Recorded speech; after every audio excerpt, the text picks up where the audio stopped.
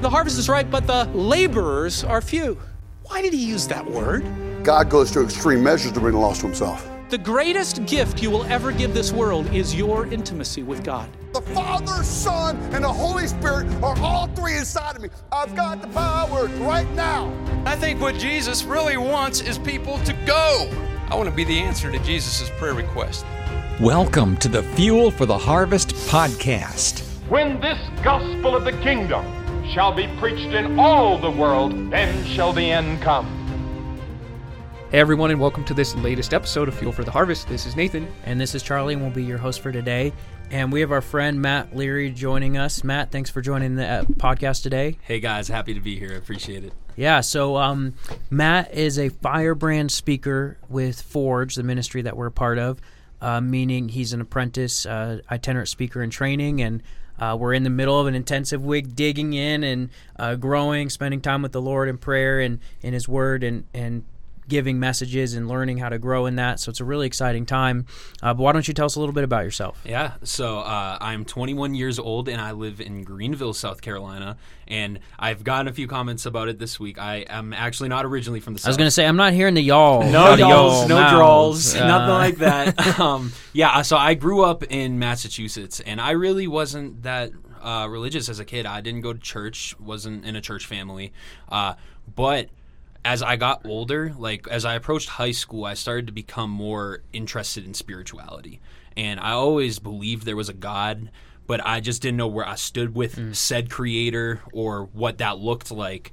Or which God it was. Yes, or right. Which God it was. And I found myself, exploring every single other religion in the entire world. So, like, there would be a point, like, if I was, like, a little 15-year-old, I would have told you I was like a Buddhist. And I just really was just exploring every single world religion, trying to kind of make sense of this reality that we live in. And the thing was, I never found anything that really satisfied me. And what was it that didn't satisfy you? Well, I just felt like there wasn't a real connection. Okay. And I notice a lot, too, with the other world religions. It's always self-centered, and it's always, I am in control of my own being, and I can manifest everything. And it felt very lonely, actually, ironically enough. And because I didn't find any connection like that, I always found myself going to the things that did give me pleasure and stuff. So, I would party in high school, I would do drugs, I would drink, all that stuff, and that was the stuff that was giving me temporary pleasure, so I'd kind of just submersed myself in that. And after I graduated high school, I kind of just did more of the same. I got a job as an electrician, and I hated my job, let me just say that. It's a great trade, but I knew I wasn't called to be an electrician, and that made things worse. So I just continued to go deeper into that rabbit hole of hedonism and just searching for pleasure. And I found myself deciding at 19 years old to move across the country to Los Angeles, where I was just telling myself, I'm going to work as an electrician and party for the next 5 years, and then I'll reevaluate. And funny how God works. 5 years never came because 3 or 4 months after I moved out there, the pandemic began, and things got really crazy really quickly. People stealing each other's supplies, we couldn't get a hold of water, things like that. So I was just there's just no shot I'm going to survive out here by myself at 19 years old in the middle of a pandemic in the biggest city in the country. So I decided to move back home to South Carolina. And that's kind of where the Lord started to really grab a hold of my heart and change me, because my mother, whom has been a Christian for 5 or 6 years, she's been walking with the Lord for a while now, she kept asking me to watch church with her online. So she kept coming to me being like, I got to know, just really quick, because this is your story that we're talking about. How did she come to Jesus? So she came to Jesus, ironically enough, more the same way that I did. Interesting. Yeah, she kind of came to Jesus through this online ministry stuff. Okay. Oh. And it's kind of funny. I'll get to that in a second, why there's a funny connection there. But yeah, so she had a mentor in business, an entrepreneurship mentor who was a believer, and kind of just poured into her and stuff like that. And she ended up doing more of the same. She would watch church online and eventually gave her life to Christ. Wow. Now fast forward 5 or 6 years, here we are. I'm in my home during lockdown. My mom's like, watch church online with me, watch church online with me. And At first I was like, no, I don't want to do it. I was like, just stop asking me. I don't want anything to do with this Jesus you're talking about. Just leave me alone. But eventually, because my mom is loving and prayerful and persistent, I eventually was like, okay, I'll just watch church with you. I'll appease you. And at that moment was the first time that I had actually heard the gospel properly articulated. Wow. Like the depravity of man, how we are so sinful, and why Jesus actually had to come and die for all of that sin. Like that was something I never had heard before, believe it or not. I always knew Jesus as just as like this historical figure and like the leader of Christianity, but that was it. In the moment that I actually heard Jesus articulated in the context of the gospel was when it all started to shift for me, because it was at that moment I now started to understand that not only was there a God, which I had already known, but this God was a personable God, a God that loved me so much that he was willing to send a piece of himself to die for me, and that all I have to do is believe in that sacrifice and follow him, and I'll have eternal fellowship. And at that moment, the shift started to occur, and I would consider myself going from agnostic to Jesus curious. And from there, it picked up really quickly. Like I'd say like 3 months or so later, I decided to give my life to Christ, and this was in July of 2020. And from there, so much started to change. My demeanor started to change, my desires. All of a sudden, I really wanted to read the Bible, and I hate reading. If you know me personally, I'm not a reader. But the Bible was just, I was feeling drawn to it. I was like, I need to learn more about the Jesus I just gave my life to and that I want to follow. And I started to feel convicted over sin, which I was like, that's never happened in my life. I was like, I just told like a white lie or something, or I just lusted after a woman, and now I feel bad about it. I was like, that something's stirring, and it was the Holy Spirit stirring inside of me. And it was probably 6 or 7 months after giving my life to Christ that I started to realize I felt a call to tell other people about Jesus. I was like, there's nothing more important to me now than telling people about the Jesus that just radically changed my life. And that's when I began to feel the call to ministry. And over the course of the next year and change, I got plugged into a local church because of how important community is. And it was huge for me because not only did it open connections for ministry and did it open doors to making connections in the future, but I also was getting properly discipled. I was surrounded by people who were going to hold me accountable and not just be like yes men. You know, like if I was actually living unbiblically or doing something that was sinful, I was going to get called out in a loving way for it. And that's what kind of brought me here today. So I'm a year into answering that call to ministry, and it's been rough. You know, at first the enemy really tried to test me with sickness, financial issues, lack of opportunity. But I just decided, I was like, this Jesus mission is too important. I'm just going to put my head down, and I'm just going to plow forward and just tend to people around me. And God will eventually open the doors if this is really what he wants from me.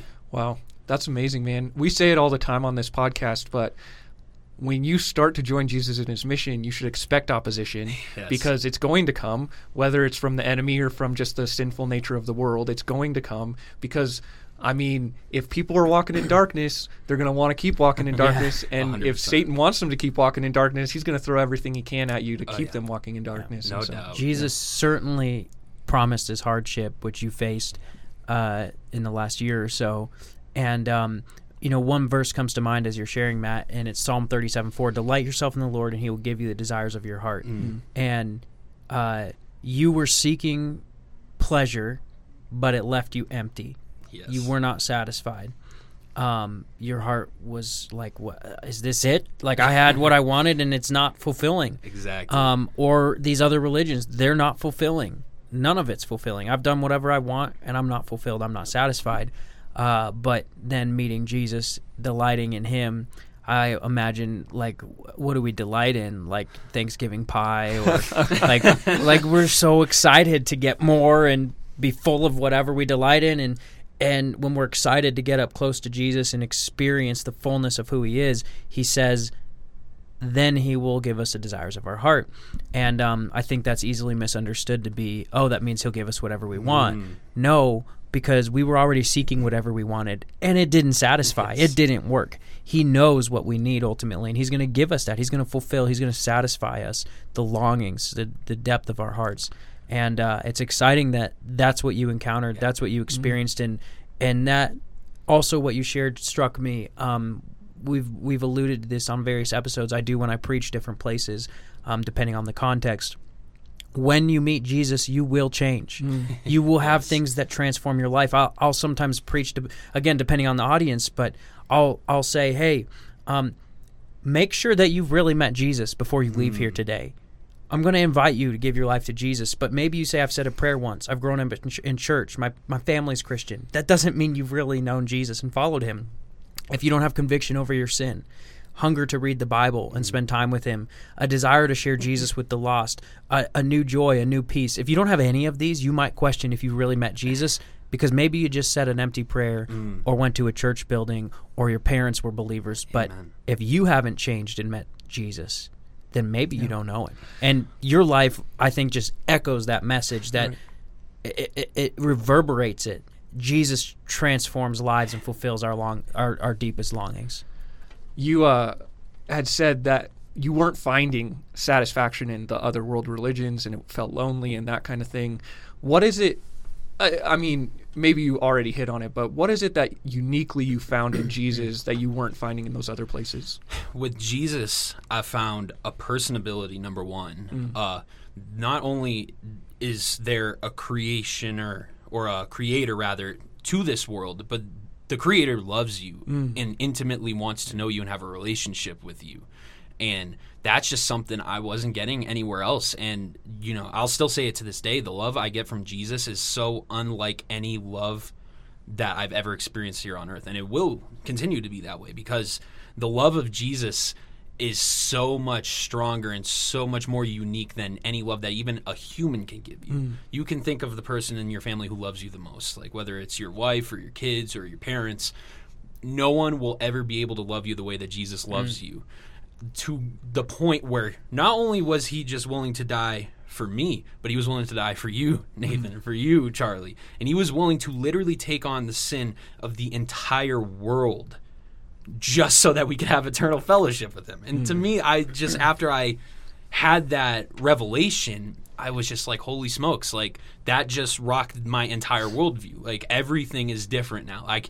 Like colors don't look the same, sounds don't sound the same. I'm like, you're not the first person who's told me that. Like things become more vivid and alive. For real. Full of life. Like Jesus said in John 10, I want to give you life to the fullest. Yeah, 100%. And like, I really think about that. And I'll even think back now to like pre-Jesus days, and the memories are like darker. It's like crazy. Like I think back to some of those times, I'm just like, man, like I know the feeling of being in the dark like that, and now that I'm not, it's just the most mind-boggling thing, and it's really, truly beautiful. And that's one of my biggest motivations in ministry is I just want people to share in the experience of Jesus that I've had, and that love, and that fellowship, and that discipleship. And you touched on something as well, Charlie, that really struck me.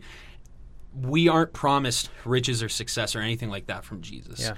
And in that passage that you were talking about, it comes under the pretext that your desire is to serve God. And if you're doing God's will, nothing's going to stand in the way of that. And that's what I seek to do on a daily basis.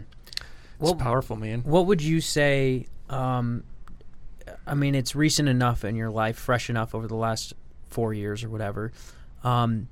Let's say some people are listening and they're like, hey, I want to reach friends or family or others in my life who maybe are relativistic, seeking out other religions or think they're all the same, or maybe they're just living a life of pleasure, partying, and they're empty, and both likely. What kind of things should they do to engage, or what kind of things should they say? I mean, you said your mom was persistent. How persistent should we be? Like, what are some things that struck you that you find helpful in reaching people that are coming from this background? Yeah, 100%. I think it's the persistency, yes, but persistency in love. Because there's a difference, and I can attest to this personally, as a follower of Jesus, if you're trying to witness to someone, especially if it's someone like you're close to, like you said, a friend or a family member, someone like that who's struggling and is not a believer, it's very easy to get upset and very easy to let your emotions puff up. But the important thing is you got to let the Holy Spirit take control in those moments, and you need to just act differently. And one experience that's very common for me is having friends or family who have been hostile towards the gospel. And in those moments, it's very easy for your flesh to want to be like, well, I want to puff out my chest and I want to defend the gospel. But the fact of the matter is that if you keep your composure in those moments and still love on those people and say, I love you and I respect you. And Jesus loves you too, whether you want to admit it or acknowledge it or not, he does. And you continually just talk about what Jesus has done in your life personally, as well as leading by example, living the way that Jesus lived. Eventually, at some point down the line, everyone's going to have to take a look in the mirror if they're not following this Jesus and be like, hey, there's something to this Jesus thing that Charlie, Nathan, and Matt are doing right now. Like, this Jesus guy that they're talking about, they're acting differently than everyone else is acting. And I think for me, the power of leading by example and the different demeanor, especially when you get into those heated confrontational settings, is key to showing people that Jesus is unlike anything else that this world can offer, including all the other world religions. Man, I love that. I think so few people are saying that, and it needs to be said that, like, in those difficult, heated times, you really need to be your highest priority is representing Jesus, not being right. Yes. And man, there's a big difference. Amen. You know, I recently heard it said or written that the mark of maturity as a believer is not your growth in knowledge, but your growth in love for others. And that's exactly what you just said, essentially, is, hey, continue to love, continue to share truth, but keep loving. Have the fruit of the Spirit exhibited in your life, love, joy, peace, patience, Kindness. self-control. Like, in the Yes. midst of those heated, like, they're attacking everything my life is about. And it's like the flesh wants to flare up and say, how dare you? Yes. But no, we're going to say, okay, I'll receive that, but I'll still stand firm in the truth. I'm not going to fight back. I'm going to share in the fellowship of the sufferings of Christ. He was rejected by people. Yes. He was insulted by people, yet he loved.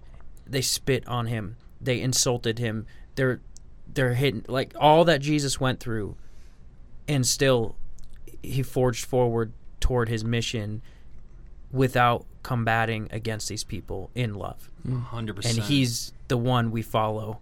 And not only is he our model, it's his life in and through us by the Spirit of God.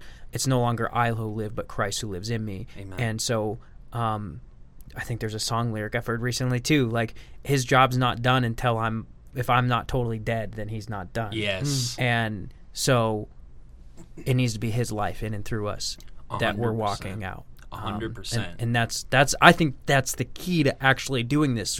We could try to muster up the strength and the courage, and we're going to fail. Yeah. But by the power of the Spirit of God in us. No doubt. And I think for me, one of the biggest shifts, biggest paradigm shifts that had to occur internally is when you encounter people in those situations, the second you start to understand why internally they're acting that way, it becomes a lot easier to not be offended. Yeah, one thing that you were saying yesterday to me was, as your mom was trying to like bring you in and like come, there was like an internal rebellion in you against Jesus in particular. Yes.